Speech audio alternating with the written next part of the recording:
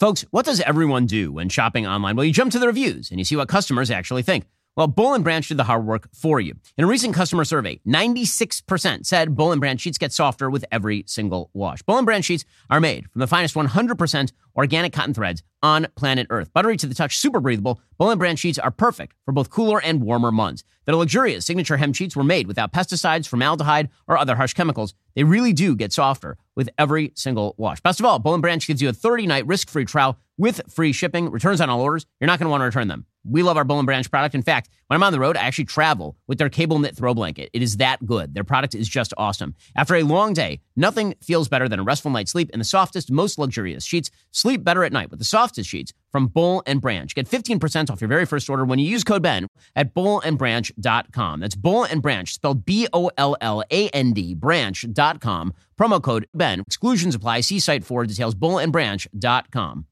Dr. Anthony Fauci predicts 100,000 to 200,000 dead from coronavirus in the United States. China's lies continue, and President Trump extends his social distancing measures to the end of April. I'm Ben Shapiro. This is The Ben Shapiro Show.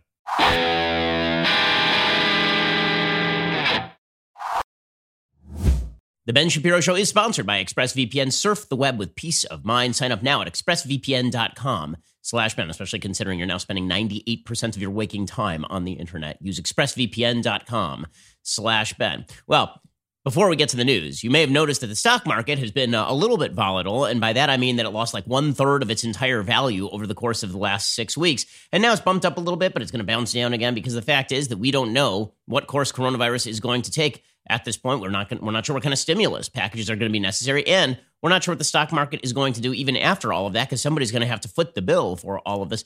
This might be a good time to think about maybe diversifying at least a little bit into precious metals. So what exactly are you waiting for? You shouldn't just rely on the stock market. That would not be the smart move. Instead, call Birch Gold right now and talk to them about the possibility of investing in precious metals or converting your traditional IRA or 401k into a precious metals IRA. If you haven't yet taken the first step of requesting a free information kit on gold, you should know this is not a complicated process for you. Birch Gold will go to work, make things super simple. They'll have a conversation with you. You can determine if precious metals make sense for you. There is no obligations. You have nothing to lose to take that first step. Birch Gold Group, thousands of satisfied customers, countless 5-star reviews, and A+ rating with the Better Business Bureau. Don't wait until the market drops more to protect your hard-earned savings. Text BEN to 474747 today to see how simple and straightforward this move can be for you. Text BEN to 474747 today to see how simple and straightforward the move can be for you, and check them out at birchgold.com/Ben. That is birchgold.com/Ben. All right, so first, we begin. I hope that you had a wonderful weekend, or at least a somewhat relaxing weekend, given the fact that there is nothing to be relaxed about. I mean, if you're not having nightmares at this point, if you're not nervous, if your blood pressure isn't higher, then really good for you. And please tell me how you're doing it, because the reality is that while concern is absolutely normal, panic is not out of the question, given all the news that has been coming in. You know, the fact is that you can't watch the footage from New York City, where you're seeing hospitals that are beginning to be overrun. You're seeing emergency rooms that are full. You're seeing coronavirus patients who are racking up in these ERs. You're seeing tape of people being moved out in body bags to morgues, and all this stuff is supremely scary. And then you look at the pictures of the empty streets in New York City and Los Angeles, and I mean, this is different than anything in living memory for people in the United States. Probably for literally everyone. Because how many people actually remember the Spanish flu pandemic? And even during the Spanish flu pandemic, one of the big issues is that there was no nationwide shutdown, which is why the thing became so deadly in the first place. And nobody has ever seen anything like this. It's a global thing right now. I mean, what we have seen globally is the streets cleared everywhere from the UK to Israel to Italy. I mean, it's just all over the planet. People are hunkering down and basically waiting for summer to come and hoping that it kills off this virus. Right now, the latest statistics on coronavirus are that globally, we now have 741,914 cases. So almost 750,000 cases of coronavirus that have been diagnosed. We have 35,000 deaths globally from coronavirus. And we are watching this thing surge in a lot of Western countries, because most of these Western countries are following the path that has already been trod, unfortunately, by Italy and Spain. I don't want to say most of them are treading that path, but certainly enough of them are looking at that path that it's obviously very scary. Over the weekend, Italy continued to escalate the number of deaths. They now have almost 11,000 total deaths in Italy out of 97,000 confirmed cases. Again, those confirmed cases that confirmed case number is not really a good and useful number. I discussed this with both Vice President Mike Pence and Dr. Deborah Birx on the Sunday special yesterday. But the fact is the confirmed cases is a bad number because that's the people who are actually coming in for a test. Apparently, there are 5 to 10 people for every person who comes in for a test who are non-symptomatic or experiencing very slight symptoms, don't come in for a test, or who came in for a test and didn't get a test. So confirmed case number is not actually the number we should be looking at. Also, there are tons of countries that are wildly underreporting this stuff, as we'll get to when we get to talking about China, which is continuing to lie about all of this stuff. You've seen the media triumphantly, many of them, I mean, really, it's almost triumphantly, announcing that the United States is number 1 in coronavirus cases, as though this is an indicator of the evils of the American system. The reality is that there's no question that China is number 1, and they've been lying to the world about all of this. We'll get to that a little bit later. However, you've seen an uptick in death in Spain, where there are now 7,340 deaths as of this hour, including 537 deaths yesterday. You've seen an uptick in death in Iran. They've been lying about this. They say that they only have 2,700 deaths in Iran. That is very unlikely.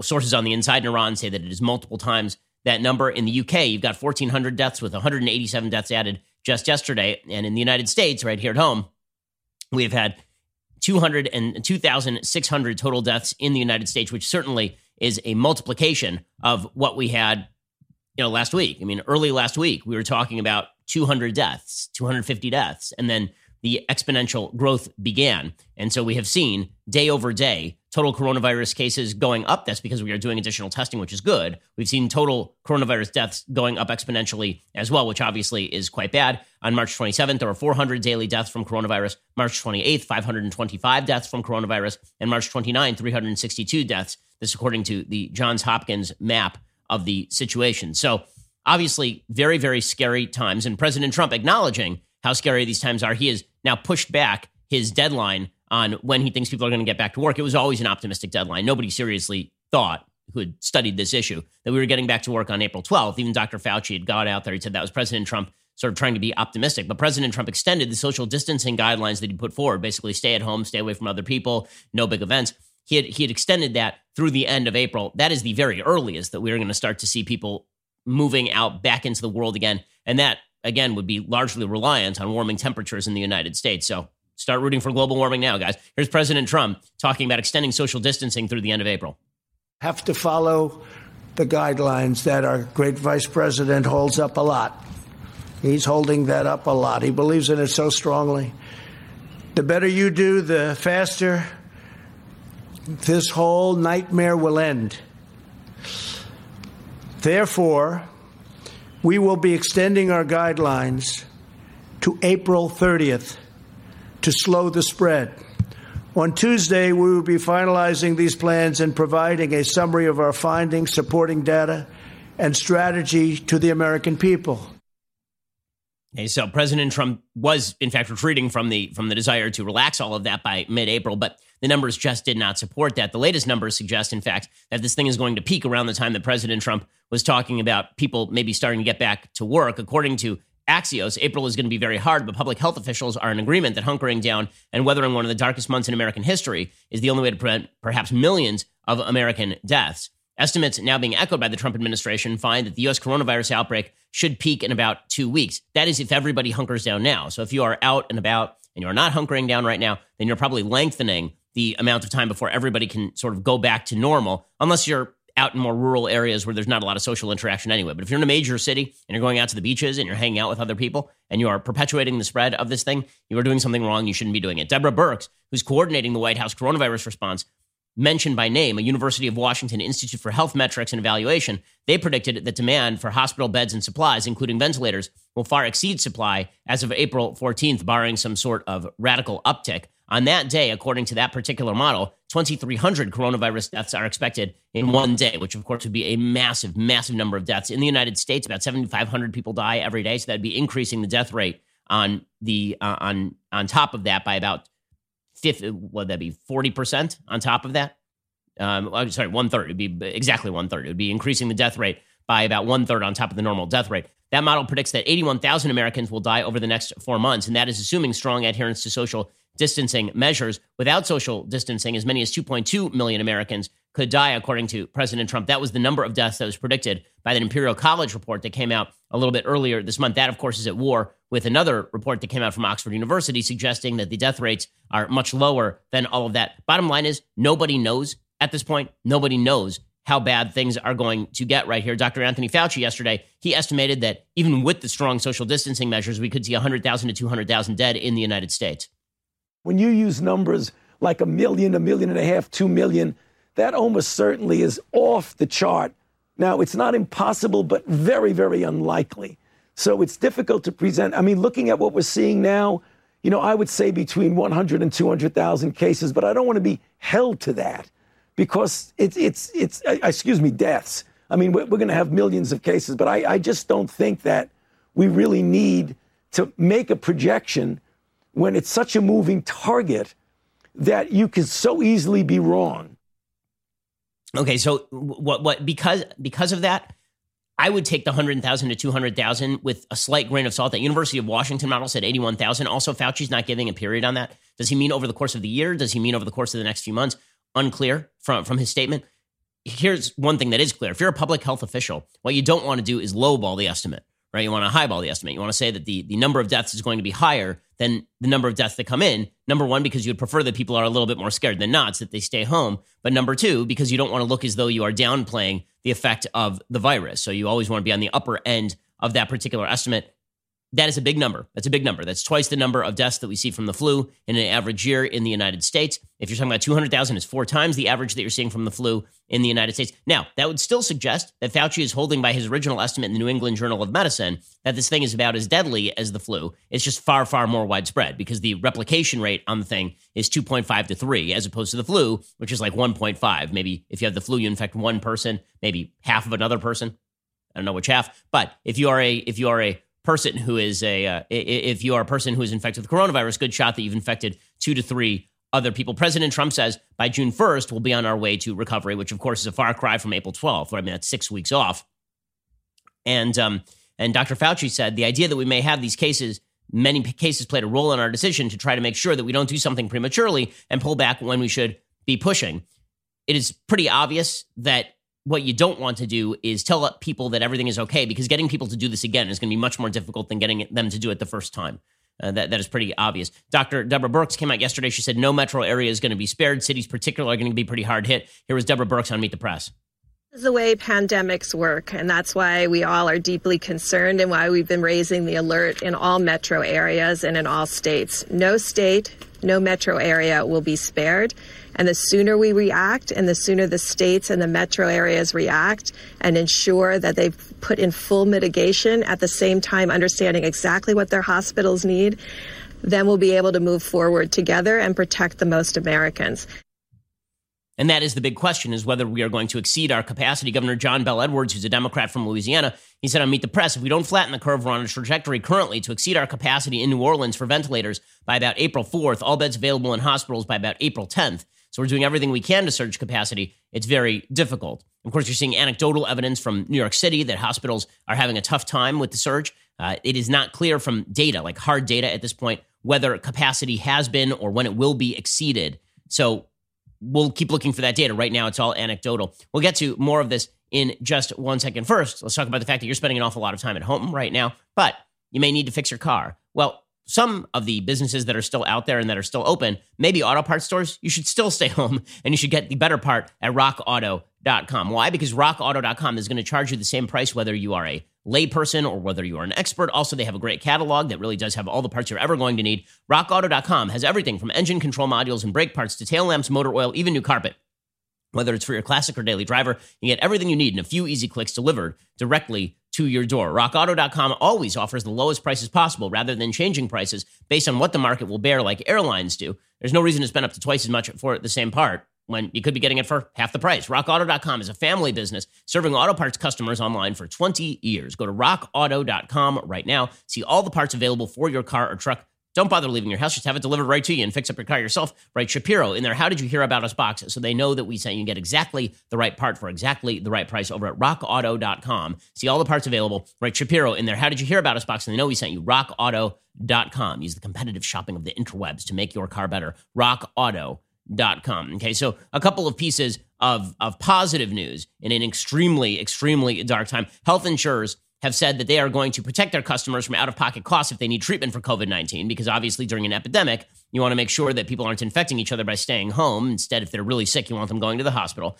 By the way, if you are really sick, do go to a hospital, okay? Especially if you're in a metro area. If you are seriously ill, go to a hospital. I know there are a lot of people saying, don't go to the hospital because maybe they're overrun or maybe you'll be worse treated at a hospital. If you're really ill, you need to go to the hospital. Do not stay home.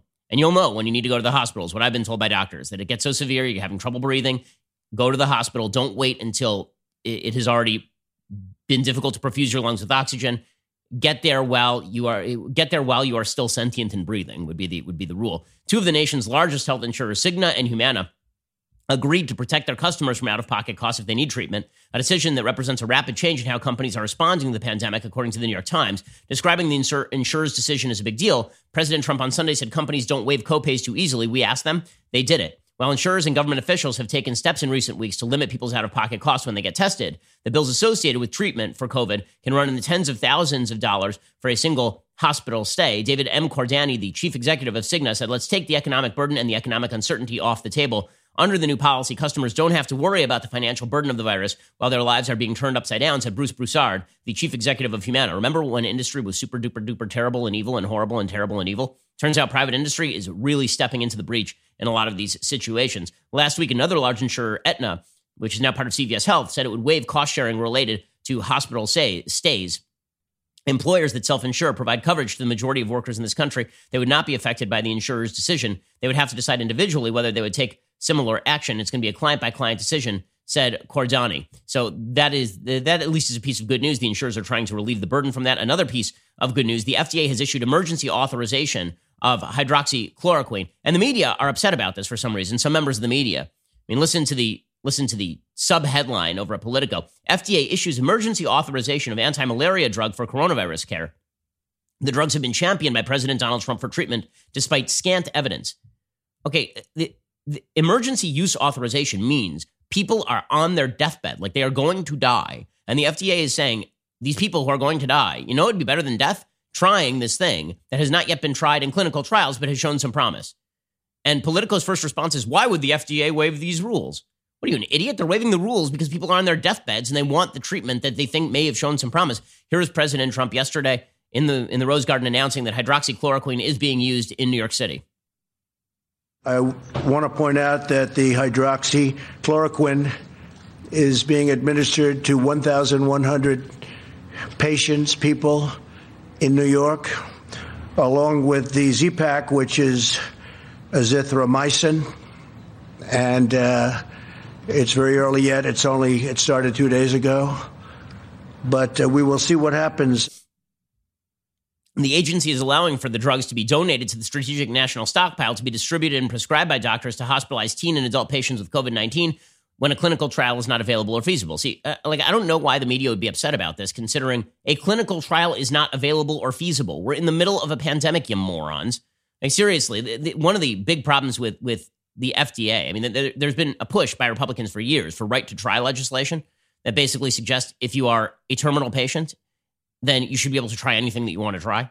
You shouldn't be held back by the FDA approving clinical trials of particular material. And believe it or not, people in hospitals, doctors, are not going to start prescribing fish tank cleaner, or as they have been in Iran, I'm not kidding, they were using toxic methanol. Seriously, people were telling them, take toxic methanol, and people were like giving it to their kids, and their kids were getting blinded by it because things in Iran turned out to be quite horrible. Like, this virus is bad enough without stupidity causing people to die. So if everybody could quit with the fish tank cleaner, the eating of the bats, and the taking of the toxic methanol, that would be extremely helpful at this point. But if a doctor prescribes hydroxychloroquine based on the fact that it's shown some promise and you're on your deathbed, like, what are you whining about that the FDA removed the regulation here? The move was supported by the White House, part of a larger Trump-backed effort to speed the use of anti-malaria drugs as a potential therapy for a virus that has no proven treatment or cure. FDA already has allowed New York State to test administering the medication to seriously ill patients. Some hospitals have added it to their treatment protocols. Trump himself said at a press briefing, let's see how it works. It may, and it may not. HHS Secretary Alex Azar tweeted on Sunday night, scientists in America around the world have identified multiple potential therapeutics for COVID-19, including chloroquine and hydroxychloroquine. Career scientists have been skeptical of the effort, noting the lack of data. Okay, look, seriously? This is where you're going to draw the line, guys? I feel like this is probably not the place you want to draw the line. Meanwhile, Dr. Anthony Fauci is saying we are ramping up capacity. Another piece of good news. People are going to get what they need. And also, there's this push by the media that suggests that President Trump has to have a good personal relationship with governors in order to help supply them from the federal level. And Fauci's like, calm yourselves down. That's not what's happening here. People who hate Trump are still getting what they need, which, by the way, is true. Right? I mean, I'm going to show you two different Democratic governors in a second who are thanking the feds for their response on this. Here's Fauci saying this is not a personal thing. This is just business, Sonny. One way or the other, he needs the ventilators that he needs. And hopefully we will get him the ventilators that he needs. They may be closer to him than is realized, but if they're not, we'll get him there. And if they are, we'll try to help him get access to the ones that are there. I mean, I know the spirit of the task force, and when we talk about when people need things, it doesn't matter who they are. We try to get them what they need. Okay, and that, of course, is absolutely true. Like, for example, Louisiana Governor John Bel Edwards, he says the stimulus that you guys have all been criticizing, that you and the media have been ripping is insufficient. The stimulus is definitely going to help people in my state. Here's Louisiana Governor John Bel Edwards. The $2 trillion package that Congress passed, that the president signed into law, we know is going to help with hospitals, with unreimbursed expenses, the expansion of telehealth. We know that families are going to benefit, small businesses, employees. Is it enough? Nutrition for our schools and our food banks. Well, it's a very generous package. It's the largest one in the history of our country. Right, but is it enough for you? There's about $1.8 billion for, there's $1.8 billion for the state that's going to help. And so there's going to be additional legislation coming forward, I believe, as well. But we know that this is a good start, and I appreciate everything that they have done in Congress in order to help us.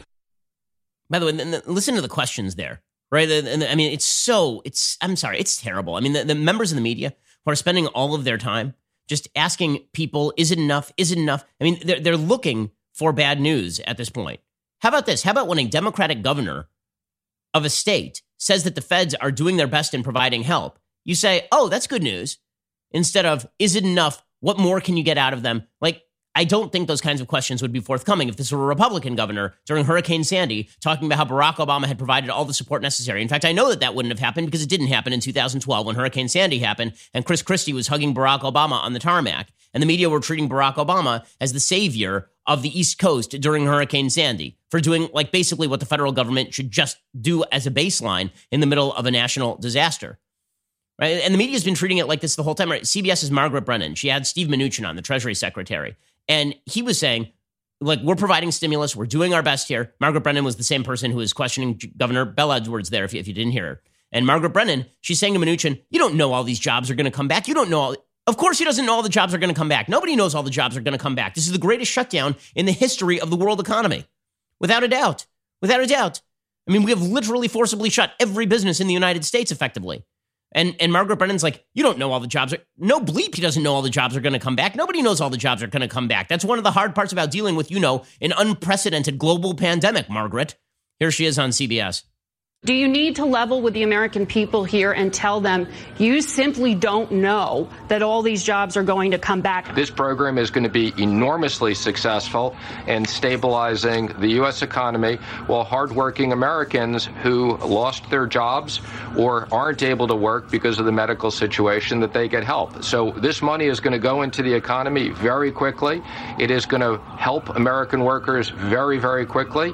And I don't know how long it's going to take to kill this virus. I do know we will kill this virus. And when we do, I have great confidence that the U.S. economy will become roaring back.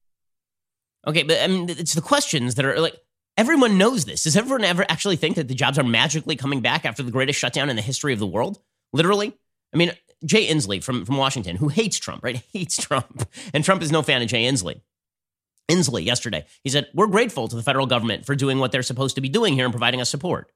Now, we're getting help from the national stockpile. We have got thousands and tens of thousands of masks and gloves, and we really appreciate from the federal stockpile. We're having soldiers. The 627th from Colorado arrived yesterday to build a hospital for us in CenturyLink Field. So there's some good things happening from the federal government, and we have a lot of gratitude for everybody involved in that. Okay, so again, while the media are out there suggesting that the Trump administration is doing a horrible job, most of the governors who are speaking up about this, including Andrew Cuomo, by the way, are saying the feds are giving us what they can. Maybe they started late, but everybody screwed this thing up. And that's going to be one of the themes we're going to talk about in a second here, is it is very easy to see the bias of the media.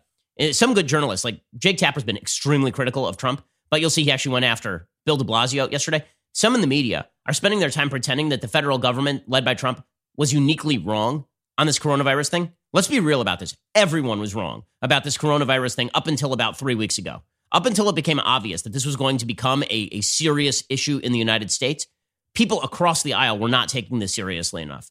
And the media are now doing this revisionist history where it was only one side of the aisle because Trump is the man in power.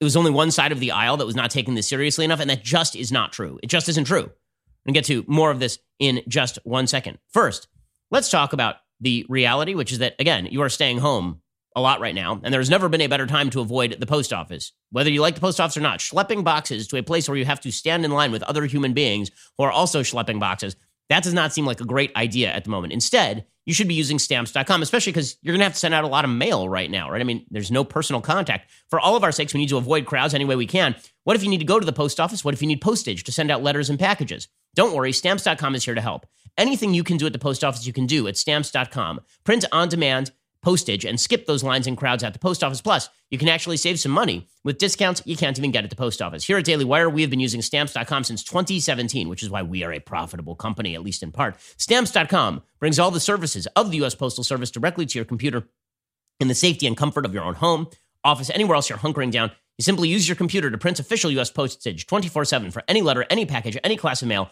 anywhere you want to send it. You'll get 5 cents off every first-class stamp, up to 40% off USPS shipping rates. And now, in addition to offering discounted U.S. Postal Service rates, Stamps.com also offers UPS services with discounts up to 62%. Plus, with Stamps.com, you won't even have to pay UPS residential surcharges. Stamps.com, it's a no-brainer, especially right now. It saves you time, it saves you money, it keeps you safe in these crazy times. Right now, my listeners get a special offer that includes a 4-week trial plus free postage and digital scale, no long-term commitment. Just head on over to Stamps.com, click on the microphone at the top of the homepage, type in promo code Shapiro. That is Stamps.com. Enter promo code Shapiro. Stay safe, stay home. Use Stamps.com and enter promo code Shapiro. Okay, so in other pieces of good news, a field hospital is being set up in New York City right now. Dozens of people working in a drizzle to erect the facility for an expected influx of COVID-19 patients at the epicenter of this coronavirus pandemic were working throughout the day yesterday. This is according to Yahoo News and Agence France-Presse, the AFP. Samaritan's Purse, a U.S.-based global relief agency, is setting up the hospital on the park's East Meadow lawn. Workers in face masks are unloading a white tarp and other equipment on the grass. They've already set up the Javits Center as well, so we are quickly ramping up capacity in New York City, which is deeply important. A piece of actual good news is that in Washington State, which entered into the social distancing measures and the stay-at-home measures early, they have seen a drop-off in the number of new cases. According to the New York Times, the Seattle area, home of the first known coronavirus case in the United States and the place where the virus claimed 37 of its first 50 victims, that old age home, is now seeing evidence that strict containment strategies imposed in the earliest days of the outbreak are beginning to pay off, at least for the moment. Deaths are not rising as fast as they are in other states. Dramatic declines in street traffic show people are staying home. Hospitals have not been overwhelmed. Preliminary statistical models provided to public officials in Washington state suggest the spread of the virus has slowed in Seattle in recent days. While each infected person was spreading the virus to an average of 2.7 other people earlier in March, that number has dropped. One projection suggests that in the Seattle area, it's now down to 1.4, which is more in line with the seasonal flu. The researchers preparing the latest projections, led by the Institute for Disease Modeling, which is a private research group in Bellevue, have been watching a variety of data points since the onset of the outbreak. They include tens of thousands of coronavirus test results, deaths, mobility information, including traffic patterns and movements of Facebook users, to estimate the rate at which coronavirus patients are spreading the disease. The progress is precarious, but the findings offer a measure of hope that the emergency measures disrupting life will, in fact, bend the curve. Now, with all of that said, stay home. Don't be stupid. Okay, it is one thing to be out in some rural areas of the United States where there's not a ton of evidence that coronavirus exists, and treating every area of the United States as though it is equivalent would be foolish. Right? Seattle, New York, LA, these are not the same as Podunk, Iowa. Although major cities in Iowa are getting hit, by the way. I mean, there have been thousands of cases across the Midwest in the United States that have already been diagnosed. But if you are attending mega churches in Louisiana, Ohio, Florida, do not do this. Do not do this. Okay, and I speak as a member of the Orthodox Jewish community, where they have been canceling all of the minyanim, right, which are the biblically mandated events where you're supposed to pray with 10 other men. Those have been canceled all over the place. One of the reasons they've been canceled is because we have seen widespreads of cases from synagogues, from Orthodox synagogues, where people continued to go despite the recommendations not to go, from weddings where people were not supposed to go, but they were showing up anyway for the weddings. I personally know of several cases in my community alone of people who have come down with coronavirus because they went to weddings not in this city. They went to a wedding in a different city, and they ended up coming down with coronavirus. Apparently, somebody there had it. A lot of people ended up getting it because weddings happen to be a place where it's pretty easy to pass. Lots of dancing, lots of sweating, lots of celebrating and drinking and eating and all of that. Okay, right now is not the time to be attending the megachurch. And anybody who sort of buys into the prosperity gospel notion that you can avoid coronavirus by going to church or going to synagogue or going to mosque, do not be a stupid. Do not be an idiot. That doesn't mean that Bill de Blasio isn't an idiot. Bill de Blasio, the mayor of New York yesterday, he threatened permanent synagogue closings if synagogues refuse to abide by the mandate. Synagogues should certainly abide by the mandate, obviously. Right? I'm right here telling people, don't go to synagogue, right? I'm not the only one, by the way. What we call in the Orthodox community, Gedolei Hador, meaning the people who are like the biggest rabbis in the Jewish community, they've been telling people stay home because we have seen a fairly large outbreak, particularly in places like Crown Heights and Queens and some of these other areas that are heavily Jewish. In any case, Bill de Blasio, though, because he's an idiot, he goes too far. He says, okay, well, I want you to stay home or I'm going to shut down your synagogues permanently. You don't have the power to do that, Bill de Blasio. That's unconstitutional. But with that said, take it with a grain of salt. Folks, do not go out and congregate right now. Now is not the time. Even if you believe that this thing is overblown, by the way, even if you believe that in the end, we're going to look back and say, we went wild on this thing, you need to give the program a chance to work. Even if you think that the Tylenol wasn't necessary, you should take the Tylenol right now, just in case it is. I mean, let's make the Pascal's wager here, guys. And even if you're a skeptic, we're already in the midst of this thing. Give it a chance to work. Here's Bill de Blasio yesterday going too far. Instructed that if they see worship services going on, they will go to the officials of that congregation. They'll inform them they need to stop the services and disperse. If that does not happen, they will take additional action up to the point of fines and potentially closing the building permanently. Yeah, I don't know how you can close the building permanently. That would be unconstitutional, but it would be a foolish move right now to violate the orders that are in place. You want to get out of this thing fast? Seriously? Let's let the measures work. Is the basic theme here. We'll get to what comes next and what those measures should look like and how we get out of this thing in just 1 second.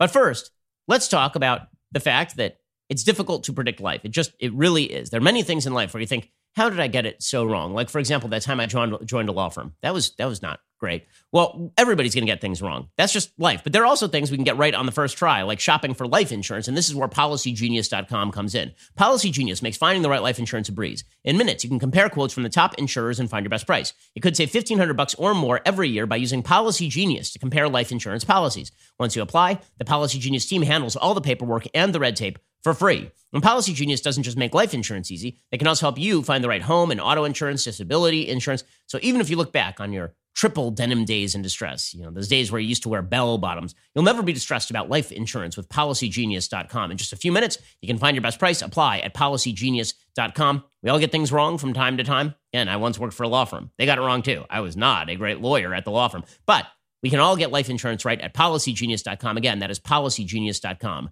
Go check them out right now at PolicyGenius.com. Okay, I have a lot more to get to. We're going to get to a couple of pieces of practical advice for you in the midst of all of this. There are a couple of pieces of advice on how you should deal with packages that are coming to your house, maybe why we should start wearing masks, what the end of this looks like, how China is still lying. Like, we have a ton to get to still. But if you haven't had a chance to see some of our new content, it's called All Access Live. We were planning on launching this a little bit later this year, but we accelerated it, and we made it available to all of our members, not just our All Access members. Head on over to dailywire.com. Check it out. Jeremy Boring and I kicked it off last week. All the other hosted live streams over at dailywire.com. We're going to continue all this week at 8 p.m. Eastern, 5 p.m. Pacific.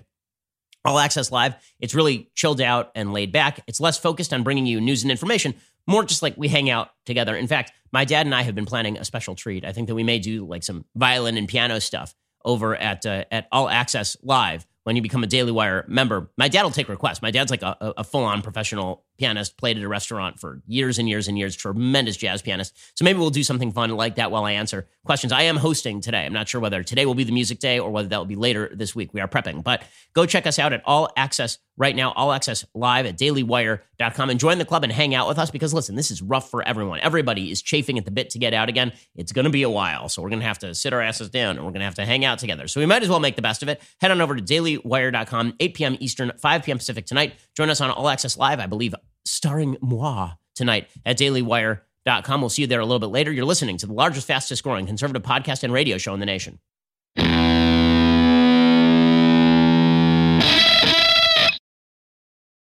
Okay, so let's talk about something real practical for a second. I sent this to my parents, so I figured that it might be useful for you as well. There are a lot of people right now who are taking takeout meals, people who are taking packages from Amazon, and you read all these articles about how long these viruses can live on surfaces, and it freaks you out. There's a good article by Joseph Allen, assistant professor of exposure and assessment science and director of the Healthy Buildings program at Harvard.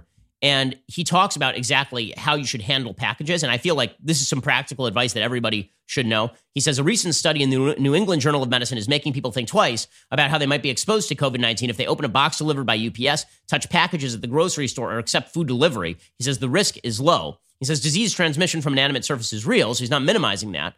In the New England Journal of Medicine study, there's a finding that grabs headlines that says the coronavirus can be detectable up to 4 hours on copper, 24 hours on cardboard, 2 to 3 days on plastic and stainless steel. But that's detectable, not that you're going to get coronavirus from the actual touching of the package. The virus, says this professor, can be detected on some surfaces for up to a day. The reality is that the levels do drop off quickly. For example, the article shows the virus's half-life on stainless steel and plastic is 5.6 hours, 6.8 hours, respectively. Half-life is how long it takes for the viral load to decrease by half, and then by half, and then by half, and then by half.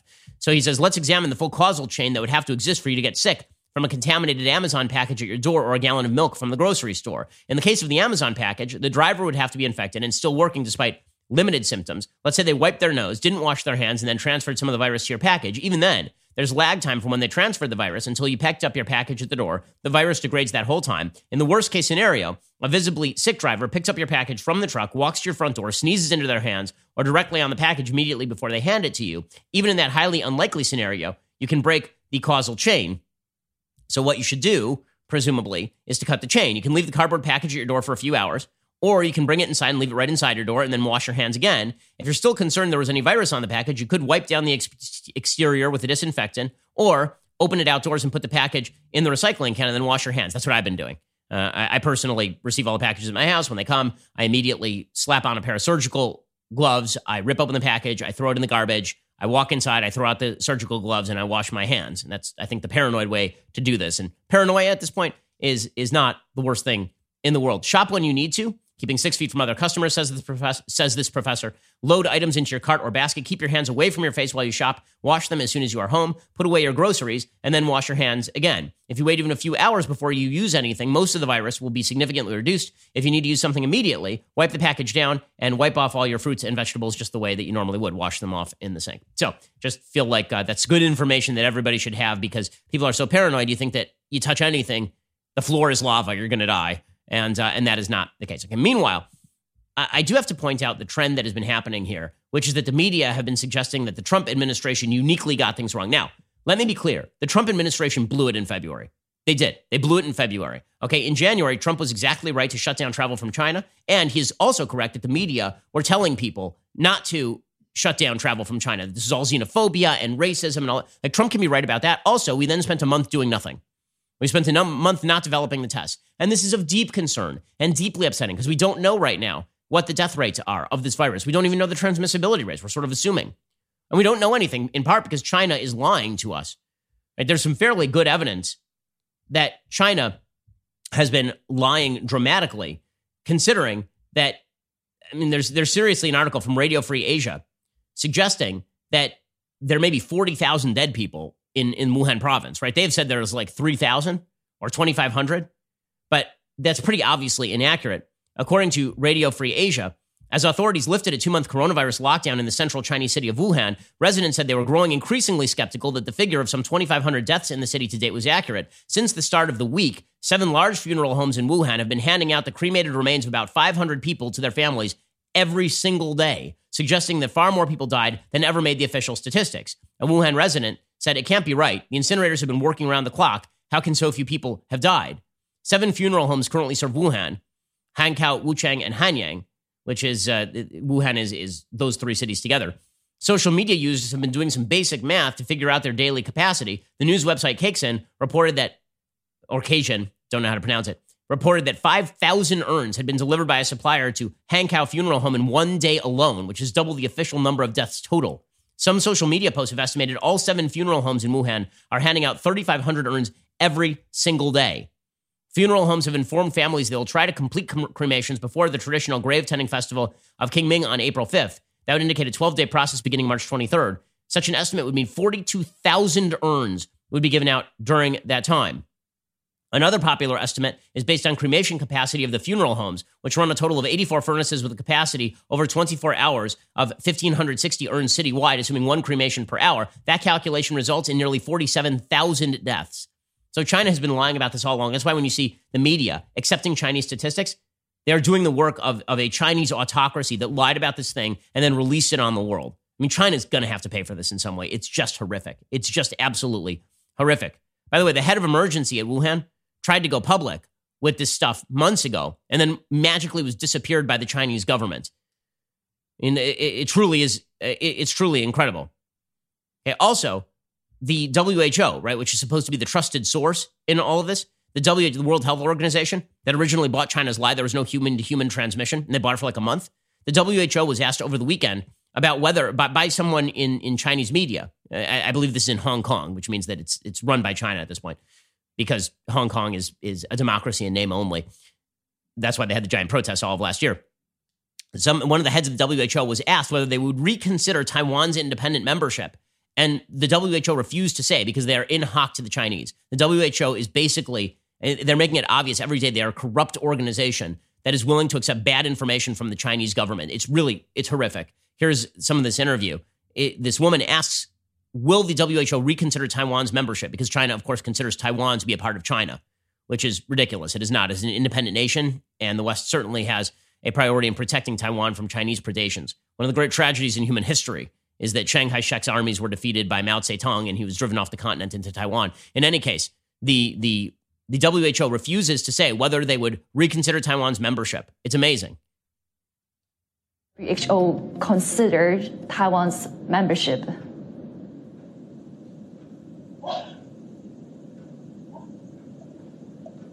This official from WHO. He simply pretends he doesn't hear the question. I'm sorry, I can't hear. I couldn't hear your question. Okay, yeah. Let me repeat the question. No, that's okay. Let's move to another one then. Right, because I'm actually curious on talking about Taiwan as well, on Taiwan's case. And then he just pretends he doesn't hear the question, and then he cuts off. And then he cuts off the stream. That is one of the heads of the WHO. Okay, so when everybody talks about how the Trump administration screwed this up, okay, there's duplicity and then there's just screwing up. Okay, the duplicity comes from the Chinese government. And honest to God, they've killed tens of thousands of people with this thing. Hundreds of thousands of people will likely die because the Chinese government is an evil autocracy. And we should never forget that. When it comes to what happened in the United States, what we should never forget is that the same government that we trust to fix all of our problems blew this one on every possible level and has been blowing it for years. And that holds between administrations. Okay, this is not a partisan thing. On the one hand, there are people who are suggesting it was just Trump, and they're citing the fact that the United States did not ramp up their testing capacity in February and that they missed the boat, which is true. The CDC totally blew it. The FDA totally blew it, and heads should roll over there. There's an entire article at the New York Times talking about the failures of the federal government during February. They say early on, the dozen federal officials charged with defending America against coronavirus gathered day after day in the White House Situation Room, consumed by crises. They grappled with how to evacuate the U.S. consulate in Wuhan, China, ban Chinese travelers, extract Americans from the Diamond Princess and other cruise ships. The members of the coronavirus task force typically devoted only 5 or 10 minutes, often at the end of contentious meetings, to talk about testing. The CDC, its leaders assured the others, had developed a diagnostic model that would be rolled out quickly as a first step. But large-scale testing of people who might have been infected did not happen because of technical flaws, regulatory hurdles, business-as-usual bureaucracies, lack of leadership at multiple levels, according to interviews with more than 50 current and former public health officials, administration officials, senior scientists, and company executives. The result was a lost month when the world's richest country, armed with some of the most highly trained scientists and infectious disease specialists, squandered its best chance of containing the virus's spread. Instead, Americans were left largely blind to the scale of a looming public health catastrophe. Okay, this is 100% true. Okay, the fact is that people at the CDC should be fired over this thing. The fact that there are people who are at the FDA who should be fired at this thing. Okay, people can blame this on President Trump all they want.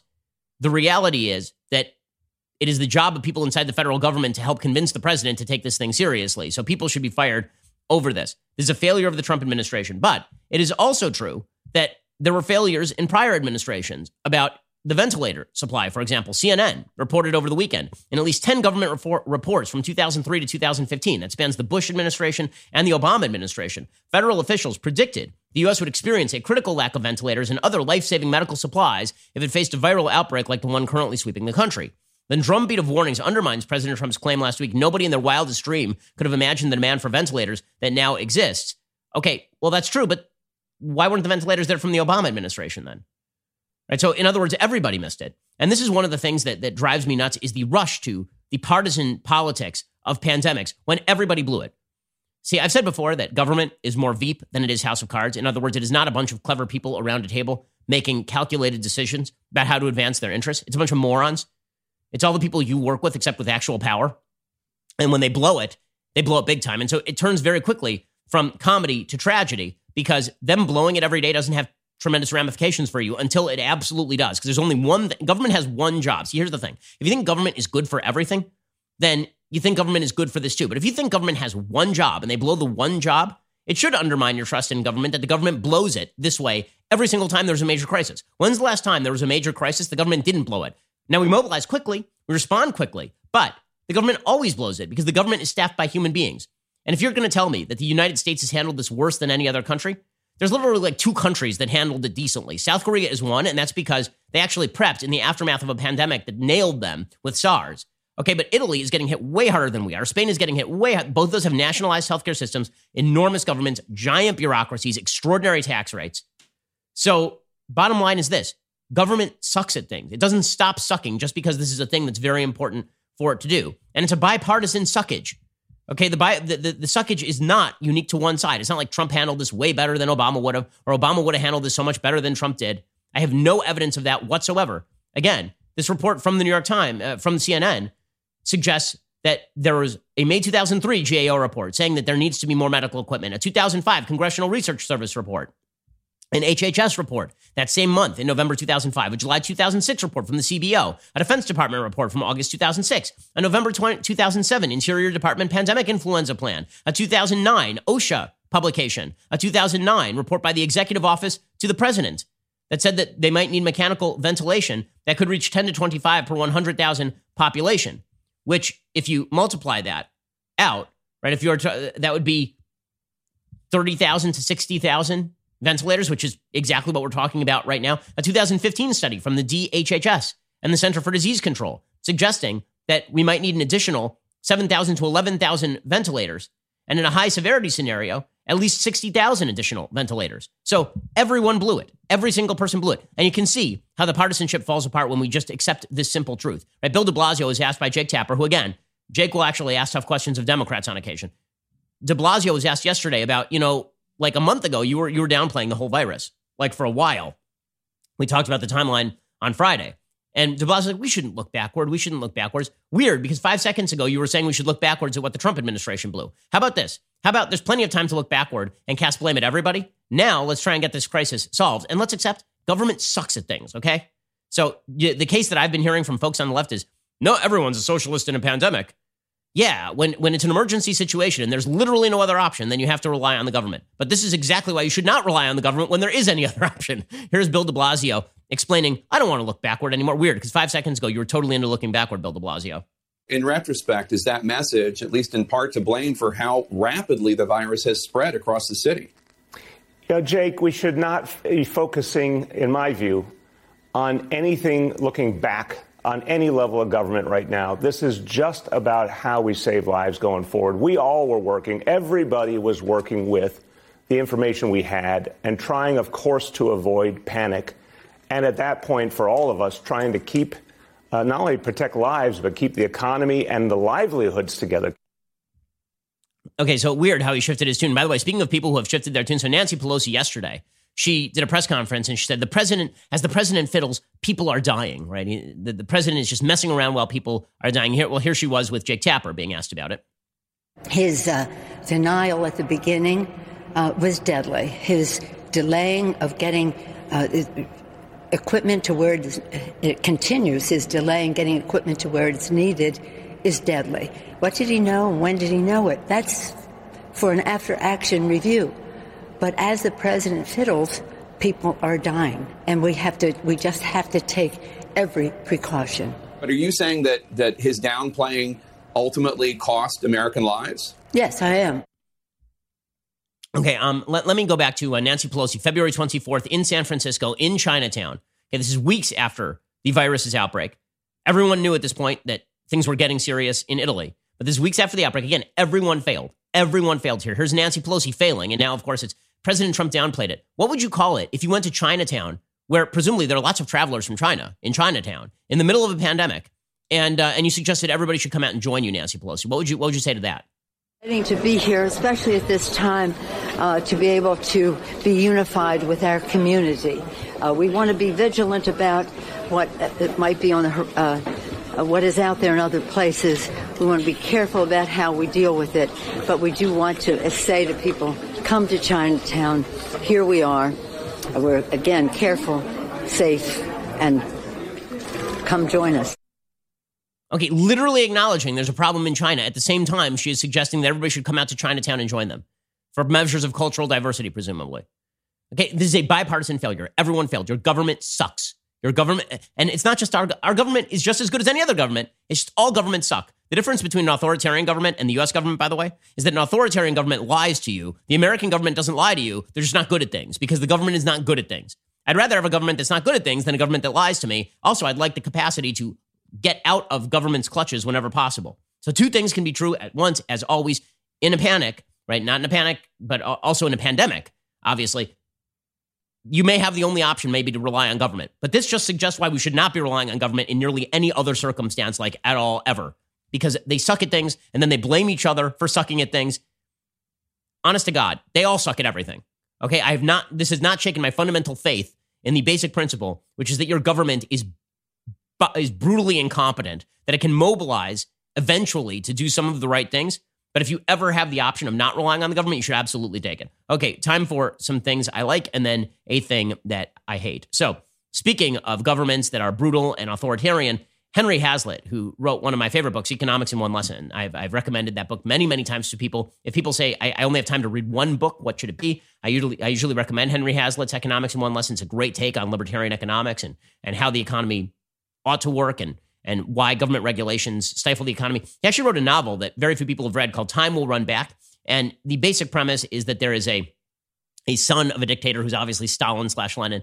And the son is put in charge of the Soviet Union. This is written in like the late 40s and about the same time as 1984. And that he realizes that why communism is a failure, and he starts to gradually liberalize the economy of the Soviet Union. But this is like taking place 200 years in the future when the Soviet Union now dominates the entire earth. It's a really kind of great basic take on what Marxism is and the effects of Marxism, why Marxist philosophy is wrong on both a moral and economic level. One of the points that Hazlitt makes in the book, and again, it's didactic. Right? It's not the world's greatest novel, but it is a great teaching tool. One of the points that Hazlitt makes in the book is that truth just is of different value in authoritarian states. Truth is of practical value, meaning that whatever forwards the regime becomes true in an authoritarian state. And that's obviously true in China. It's why you've seen a global pandemic from what was a local problem, people eating the damn bats in a wet market.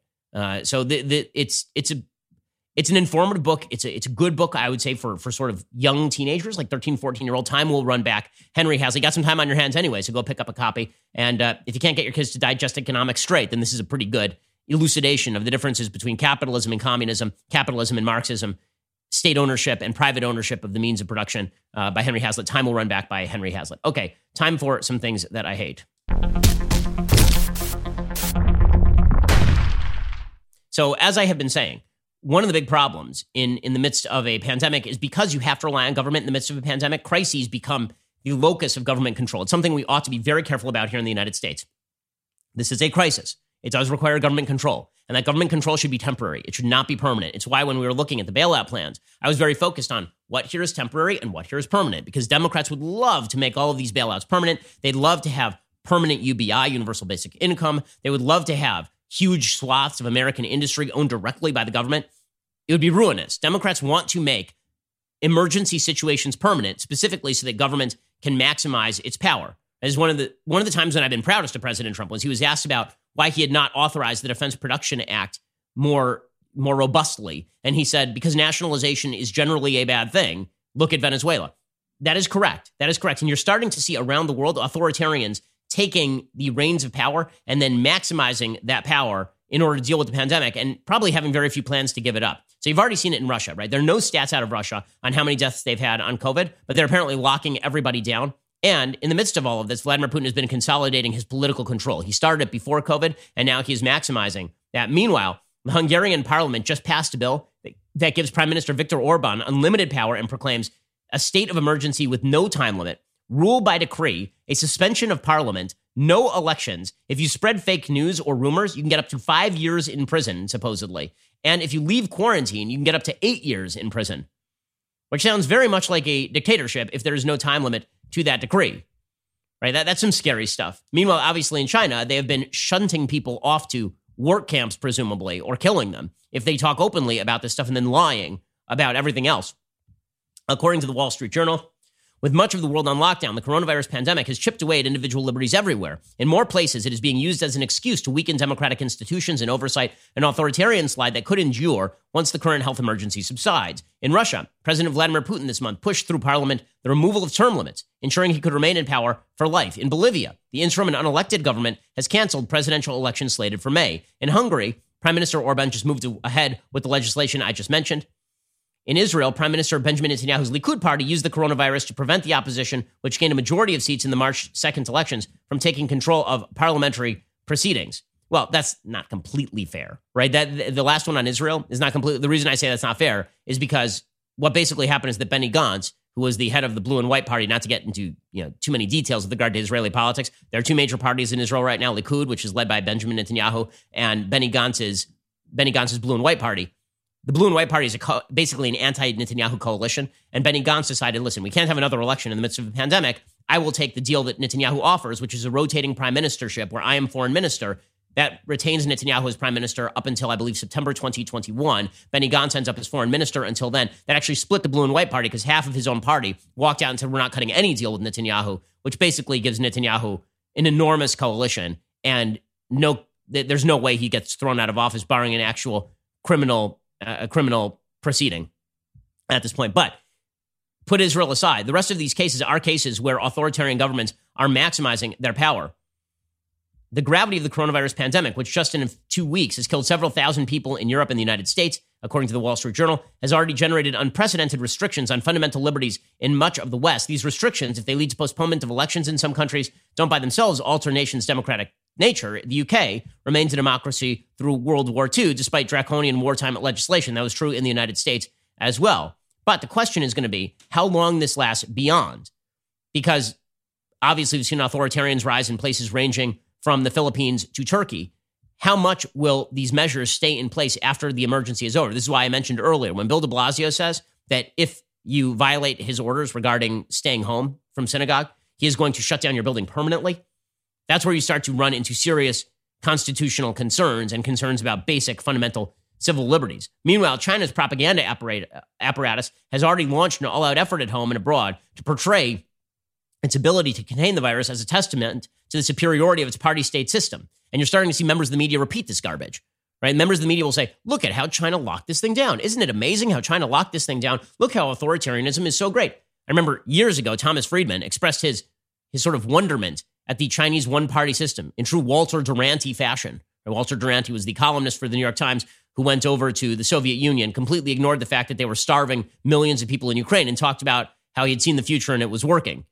Okay, well, you've seen the same thing from journalists since time immemorial. Edward Snow was a journalist, I believe, for the New York Times, who went to Mao's China and walked around with Mao and came away with the conclusion that China was a wonderful, great authoritarian state. Well, now you're seeing the same sort of stuff from many journalists with regard to China. Look at a wonderful job they did locking this whole thing down. China's lying. China is continuing to lie. If you buy their lies, you are forwarding their lies. I don't know why in the world you'd want to forward the aspirations of the Chinese communist regime, one of the worst regimes on planet Earth, if not the worst regime on planet Earth, by buying the lie that they locked this thing down with alacrity and suddenly they are some sort of altruistic nation.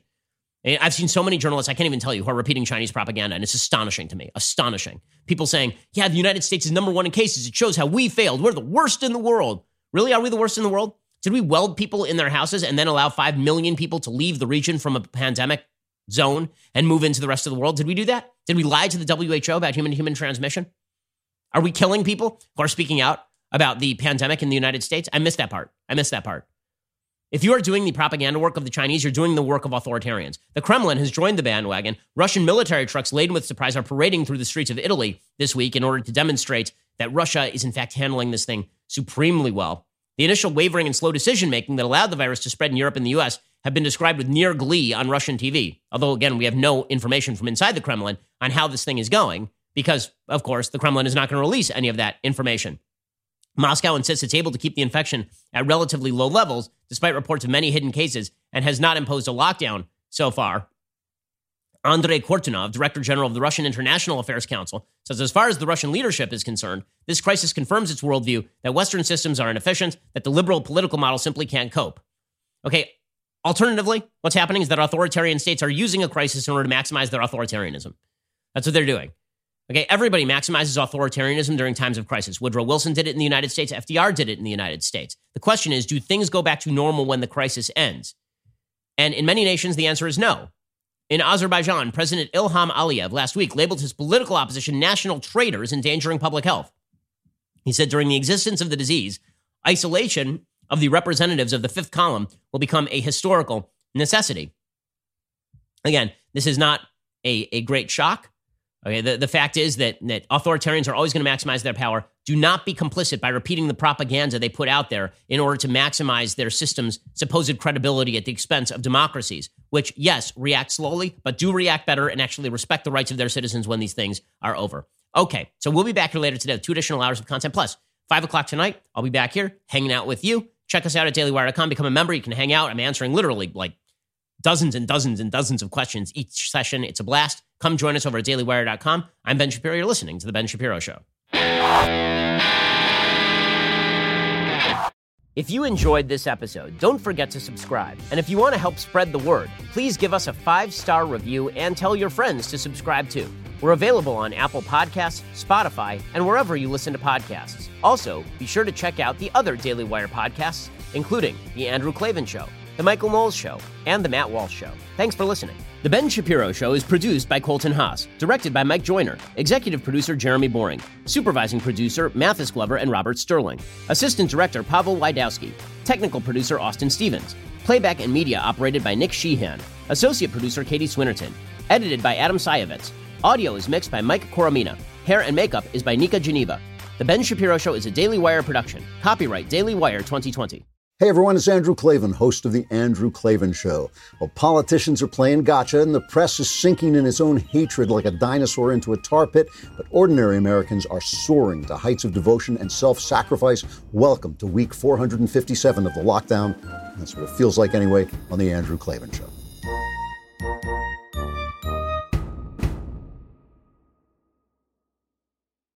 We'll get to more on this in just 1 second. First, Pure Talk believes in American values, and that free should mean, like free. So when you switch to Pure Talk today, you'll get a free Samsung 5G smartphone. There's no 4-line requirement, no activation fee, just a free Samsung that's built to last with a rugged screen, quick charging battery, and top-tier data security. Qualifying plans start at just $35 a month for unlimited talk, text, 15 gigs of data, and a mobile hotspot.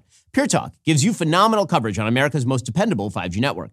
It's the same coverage you know and love, but for half the price of the other guys. The average family saves almost $1,000 a year. So, I challenge you to choose a company that actually doesn't hate your guts and shares your values. Let Pure Talk's expert U.S. customer service team help you make the switch today. Go to puretalk.com/Shapiro to claim your eligibility for your free brand new Samsung 5G smartphone and start saving on wireless today. Again, go to puretalk.com/Shapiro to switch to my cell phone company. I've been using them for years. They're fantastic. You'll love them as well. Go to puretalk.com/Shapiro and claim your eligibility on that free brand new Samsung 5G smartphone. Start saving.